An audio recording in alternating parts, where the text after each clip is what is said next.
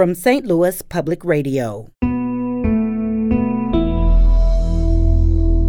This is St. Louis on the Air.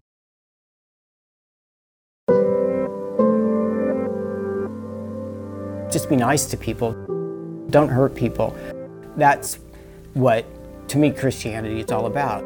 Monica Finney, the drama therapist, just had such an important role in the film. We tiptoed forward, and then, like I said, momentum is a magical thing.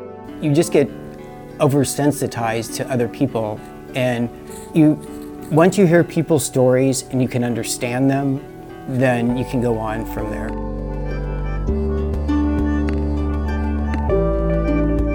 I'm Sarah Fenske. A documentary now streaming on Netflix was filmed almost entirely in Missouri. It has its roots in the abuse 6 men suffered at the hands of Roman Catholic priests who once served in Missouri parishes. The film is called Procession. Director Robert Greene is an associate professor at the University of Missouri and also filmmaker-in-chief at Mizzou's Murray Center for Documentary Journalism. He made the film in conjunction with the 6 abuse survivors. As one man explains, before working on the film, he'd been unable to open up about what he suffered. I'm a New York City contractor. I can chew the balls of a union electrician and get my money back, but I can't talk about what happened to me when I'm 13 without choking up and you know. And that is abuse survivor Ed Gavigan. Guided by Greene, Gavigan, and the 5 other men each developed a scene in the film as a sort of therapy. The men also played roles in each other's scenes. In one scene, survivor Tom Viviano plays the priest. I'm sure glad that long mass is over. Come here, young man. Would you have a drink with me? Cheers.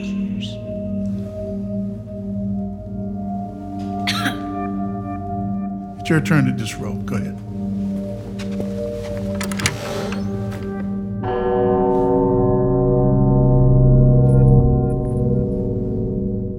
And that is from the documentary Procession, in a scene developed by survivor Michael Sandridge. Michael lives in Kansas City, and he works as an interior designer, and he joins us today. Michael Sandridge, welcome.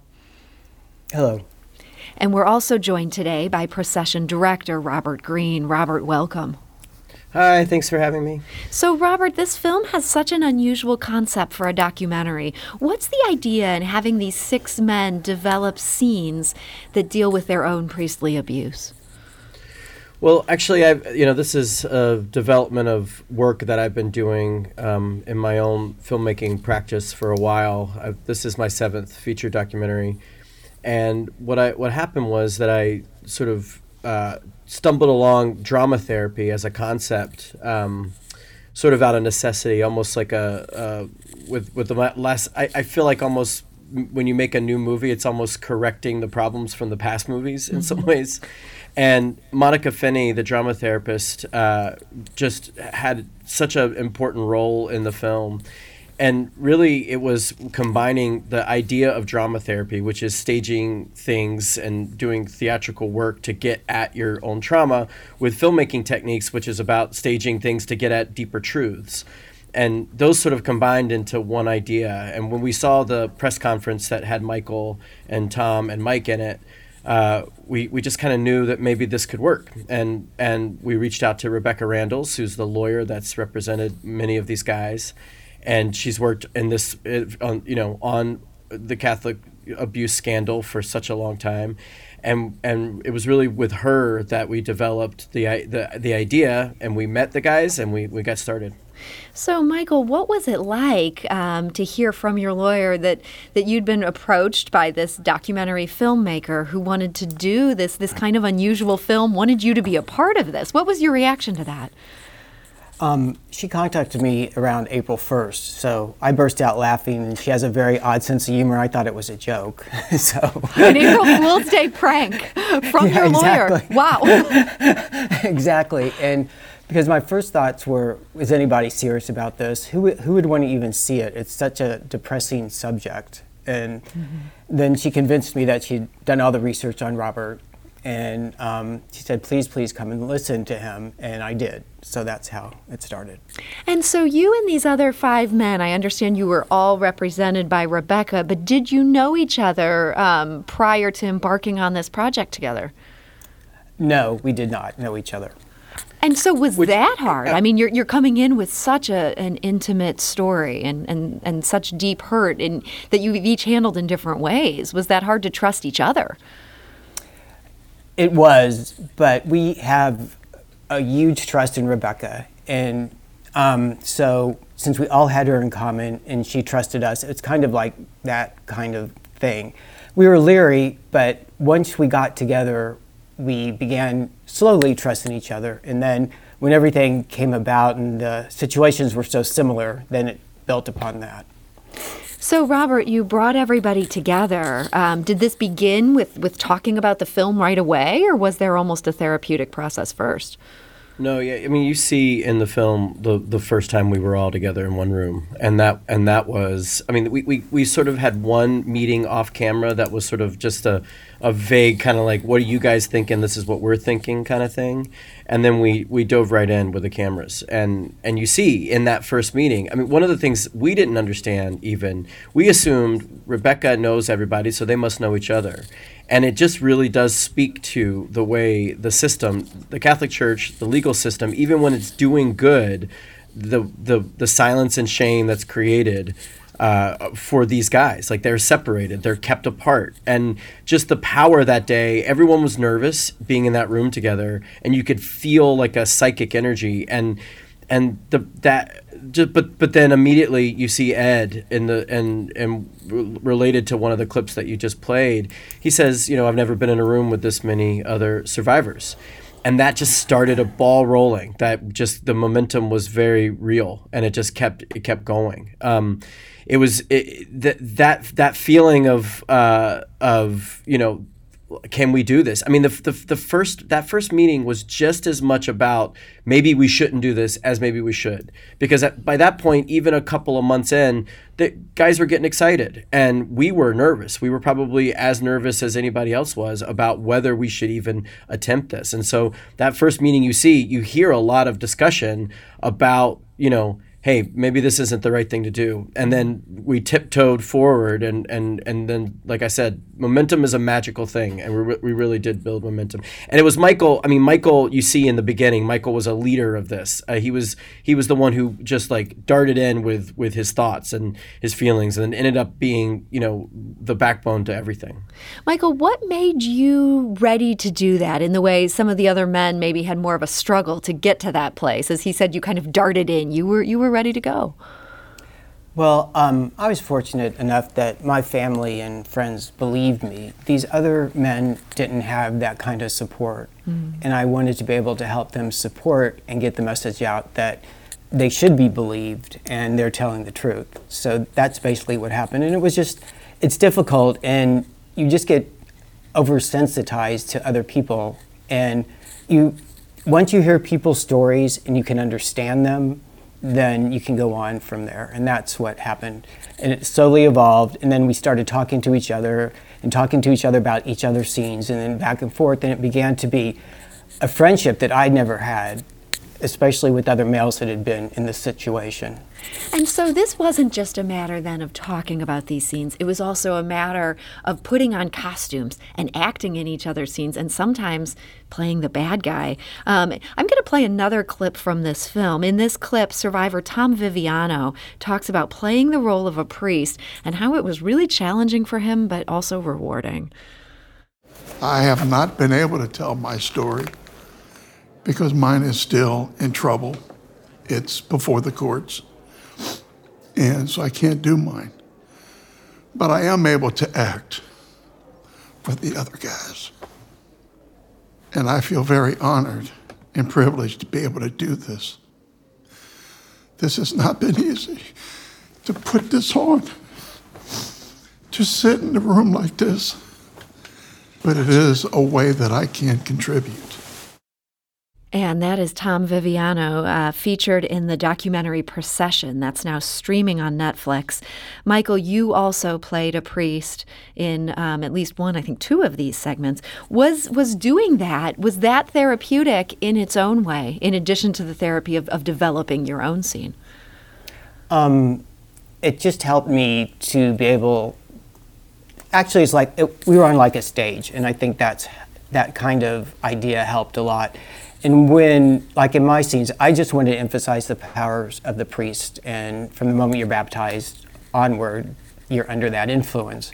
And when I dressed as a priest, I could almost understand how easy it was to have that kind of power and influence and just abuse it.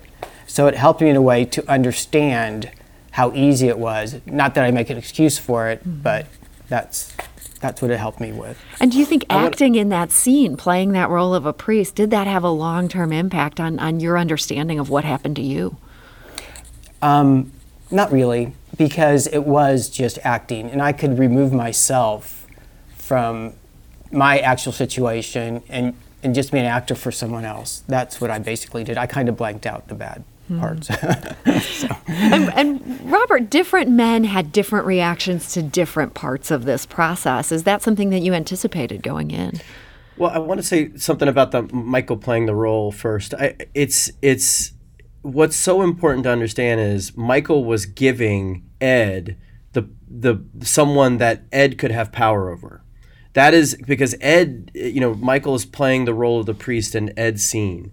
And so Ed and Michael were friends by that point, and were close and had all these shared experiences and had gone through so much together by the time we filmed those scenes, that it was Michael took on an extraordinary amount of energy, and then could give that energy to Ed. That's what you're seeing in the film. And yeah, different people had different reactions, and that's one of the most powerful things you see in the film is that we have 6 very, very different men who are going through different parts of the process.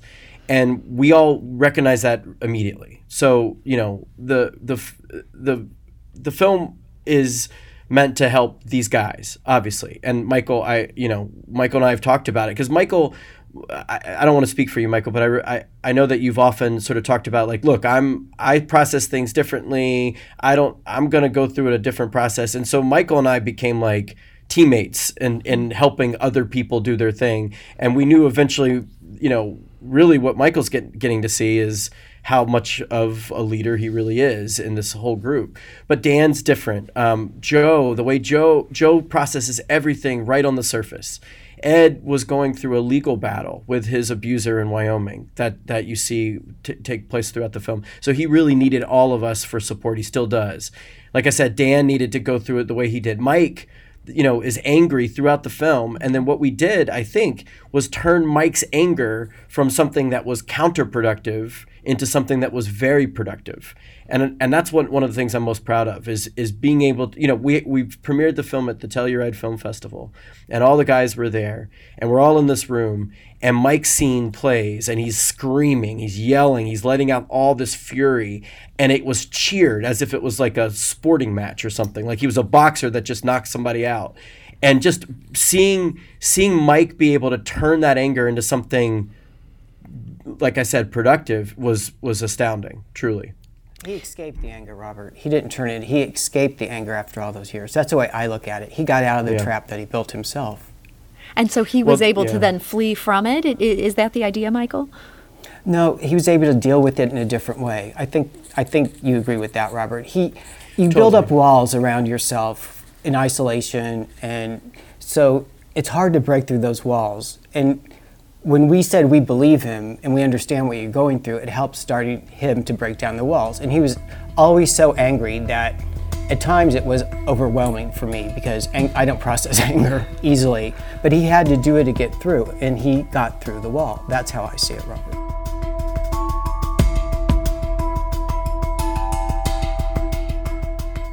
We need to take a quick break, but we'll be back shortly to continue this conversation. This is St. Louis on the Air on St. Louis Public Radio.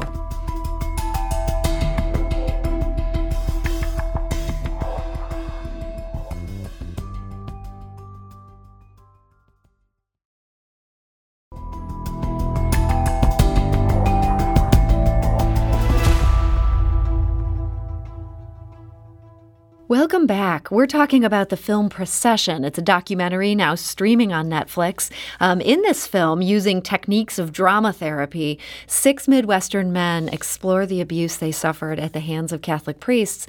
And for many of them, they find healing through this process. We're here today with the director. That's Robert Greene. He's also a University of Missouri professor and the filmmaker-in-chief at the Murray Center for Documentary Journalism. And we're also joined by Michael Sandridge, who's one of the survivors featured in the film.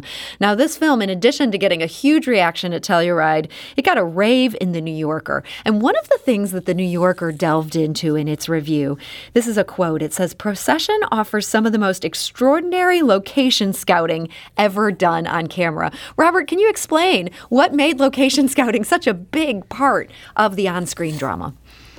Well, when we first started, Rebecca said, "Hey, I got this guy, Dan, and he is a survivor as well. And he is sort of, he's location scout, but he does so much more in productions in Kansas City." And initially the idea was, oh, well, maybe we certainly want to work with him. That sounds great. And then it became like, as soon as we started talking, it was clear to me that even just the metaphor of looking for something, the act of scouting, which really involves Dan being very personable, very charming, very nice, and he goes up to people and he says, "Hey, this is what we're looking for." Just seeing that process was initially just like that was going to be exciting. We never anticipated getting into the Catholic churches in Kansas City. Mm-hmm. We never scripted or came up with the idea of going back to places of abuse. That actually, one of the central ideas of the film, and this really speaks to the collaborative aspect of the whole thing, one of the central ideas comes from Ed and comes from Dan and Michael, who went to Cheyenne, Wyoming, where one of the priests was moved from Kansas City to Cheyenne, and went back to this cathedral that you see Ed go back to for the first time in 35 years. And Michael and Dan are there. And then from that point forward, other guys, Joe, Dan, Michael, Mike. Well, Michael couldn't go back to the original location, but he went scouting in the churches. That idea of going back to these places and reclaiming these spots was central. And that's something we would have never even had the courage to pitch that idea. It had to come from the guys. And when they Ed came up with the idea, the other guys took the ball and ran with it. And Dan and really Michael are central to that process. Michael, seeing Ed as he's in Wyoming and he's ringing the bell in the cathedral there, it almost seemed to have a physical impact on him, almost a release in the act of that bell ringing. What was that like to witness? That was one of my favorite scenes, actually. And you can see the smile. He turned into a child again. Mm-hmm. And it was like he was conquering. And what you didn't see is those are very small guys doing it. So they pull all the way down, and then the bell rope goes all the way up. So you can see the footprints towards the wall top where they bounced off of it before. Mm. And Ed was looking at that too and thinking of his footprints when it was such a happy thing to do. And, and that's the moment you realize that all that joy was taken from him. And from that point on, he didn't have that childhood anymore. And Michael, for you went back to a parish in Kansas City. What was that like to be in that place for you? It was very calming after a while. And like Robert said, you're powerless as a child. In those situations, in those sites and interiors, just all set you up to be powerless. But once you walk in and you can claim them back and say, that the power is not over me anymore, that's what happened to me. Just sit there and think about it. All the bad, it just kind of washed away from me. Robert, that sounds like you got to witness a series of really powerful moments there. And as you said, because of this process that the men led of going and doing this location scouting, do you have a new appreciation for these physical spaces and the role they play in this type of therapy technique? May I say one thing real quickly, though? Sure. Please, Michael, yeah. Robert earned our trust, and if he had not done that, and he told us during the 3 years, we can just drop this at any time. And that was, I think, a main backbone of knowing that someone actually believed and was helping you. And it was very hard for an abused person to trust anybody. And we all ended up trusting him. And he acts like he didn't direct that much. He really did. He was behind the scenes helping everyone. And I think he got a lot out of it too, just seeing his idea actually work for people. Yeah, I mean, I appreciate you saying that, Michael. It was a miracle. I mean, you know, I believe in the power of spaces. I believe in the power of art to help, the cathartic power of art, the therapeutic power of art. I really believe in the idea that coming together and creating something just has effects beyond, you know, it's like the whole is greater than the sum of its parts kind of idea, right? Like making something. But then when we walked into those churches, it felt like we were almost like vandals on some level. It felt like we were like revolutionaries in some weird way. Like we were breaking through. But then it was also just so beautiful. And Michael, who knows everything about the church, you know, what was taken from Michael was so severe because Michael, I think it's not too crazy to say, there's aspects of those spaces that you still love. You don't, and just being in those spaces, I had just fun listening to you and just watching us be able to like know that we could turn that into something. We weren't going to sit there and just feel bad. We weren't going to sit there and think about what had happened. We were going to think about the future. We were going to think about we're making something that will be seen in the future by people, and that could be helpful to them.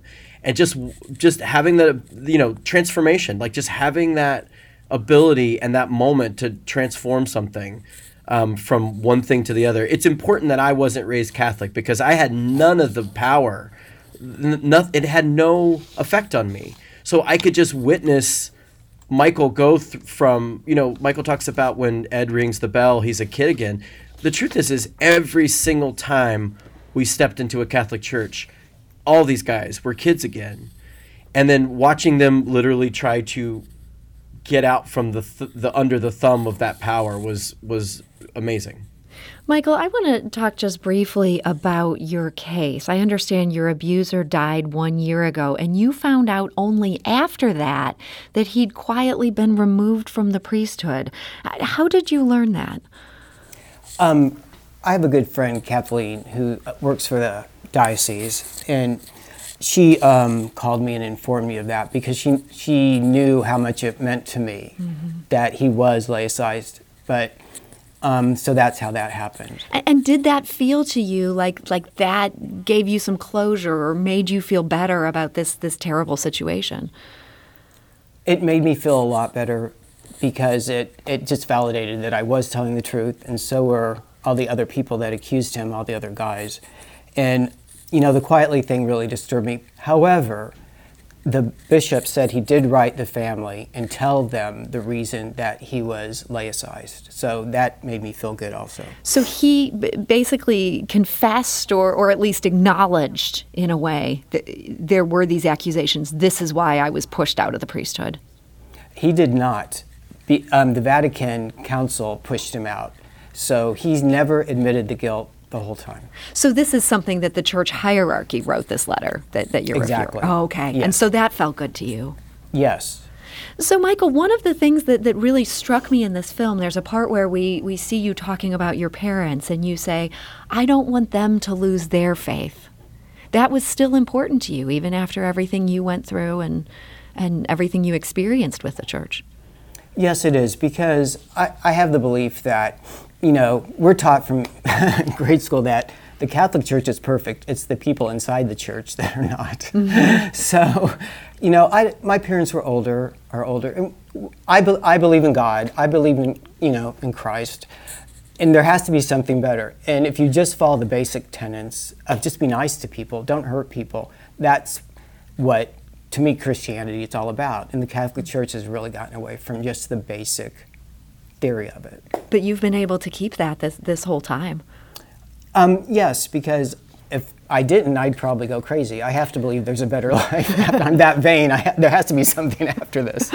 Yeah. Robert, hearing Michael's perspective on this, it seems like he's somewhat unique among the 6 men in this film, and being able to still feel that way, to have that belief that understanding the church is fallible, but that he can still believe in God. You know, I think Joe is a man of faith. I think Dan is a man of faith. I think Ed's relationship with faith is very interesting. Tom is still a believer, still talks about his relationship with God. Mike absolutely does not believe the Catholic Church has anything to do with faith in God. I guess I'm realizing as you list these other men, I think Mike's anger made such a powerful impression in this film. True. But from what you're saying, he's almost unique in being the one who turned so totally. But I think you have to understand that where his perspective is this organization has no sort of relationship with God for him, nothing, and that's what he's most offended by is those rituals and symbols of power that Michael dissects in his scenes. Mike is just calling BS on all of it. I mean, he's basically saying this is the system that says that I am not credible. And they're saying I'm not credible for abuse that happened to me that ruined my life. And now the same system, they can dress up in these gowns and all this stuff and walk down the aisle, and they're covering up my abuse. And so for him, there's just no connection. It doesn't mean he's not a spiritual person. I mean, the thing I would say that one of the things I'm most proud of is I think, in a way, the film is about restoring the idea of belief. And maybe it's not religious belief, but it is belief in each other. What you really see with these guys is the belief in something stronger. You see that we have faith in each other. We have faith in the idea of doing this. We are courageous together in doing this. And so I don't think that comes from a bunch of cynical people. I don't think that comes from 6 guys who are broken in such a way that they can't see that the future holds something for them. And they also, importantly, Michael, I think it's okay to say this. The film is dedicated to the other boys. And what that means is all the guys who this happened to them, and they don't have the lives that these 6 men do. They are in jail. They are on drugs. They may be dead, and there may be from suicide or other ways. And family members have been picking up the pieces. In some ways, these 6 guys are the lucky ones because we all can go through this together. And I think that's what you see. You hear Joe say it in the film. It's worth it because other people need to see this. Well, this film is it's such a powerful film to watch. I want to encourage people to check out Procession. It's now streaming on Netflix. And Robert, this film has had such an amazing reaction, rave reviews, just tons of people watching this and talking about this. Are you pleasantly surprised to see a documentary with such a serious topic be able to find that measure of appeal to the public? I think the film, what we don't do is just, sort of bury the audience's face in the trauma. It's not about that darkness. It's about, we talked about this often throughout the making of the film. This film is not about the past. It's about the future. It's about doing something. And if this means that, another boy or another kid who was abused can step forward and find some strength in these guys, I think one of the sad reasons why it's appealing is because their child sexual abuse is rampant. Mm-hmm. There are so many people who relate to this, whether it was in the Catholic Church or not. There are so many people who were abused as children in this way. And what we do is we have these incredible 6 guys, and they lead this process. And they are the most likable group of people I've ever been around. And they laugh through the process. They find love and real support with each other. It's not about the darkness. It's about the light, really, and it's about the future, not the past. Well, Robert Greene, thank you so much for joining us today. Thank you. It was great to be here. Robert is the director of Procession, and he's a University of Missouri associate professor in documentary journalism. And Michael Sandridge, thank you so much for joining us and sharing your story. Oh, you're welcome. I appreciated being here. And Michael is a Kansas City-based interior designer and survivor featured in the film Procession, and that, again, is now streaming on Netflix.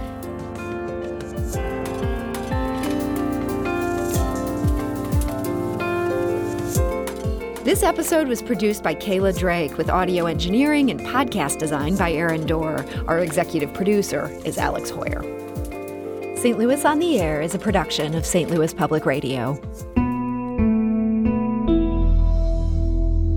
Understanding starts here.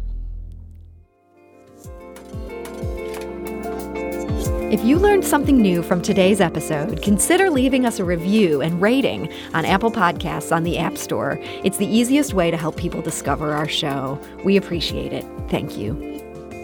St. Louis Public Radio is a member-supported service of the University of Missouri St. Louis.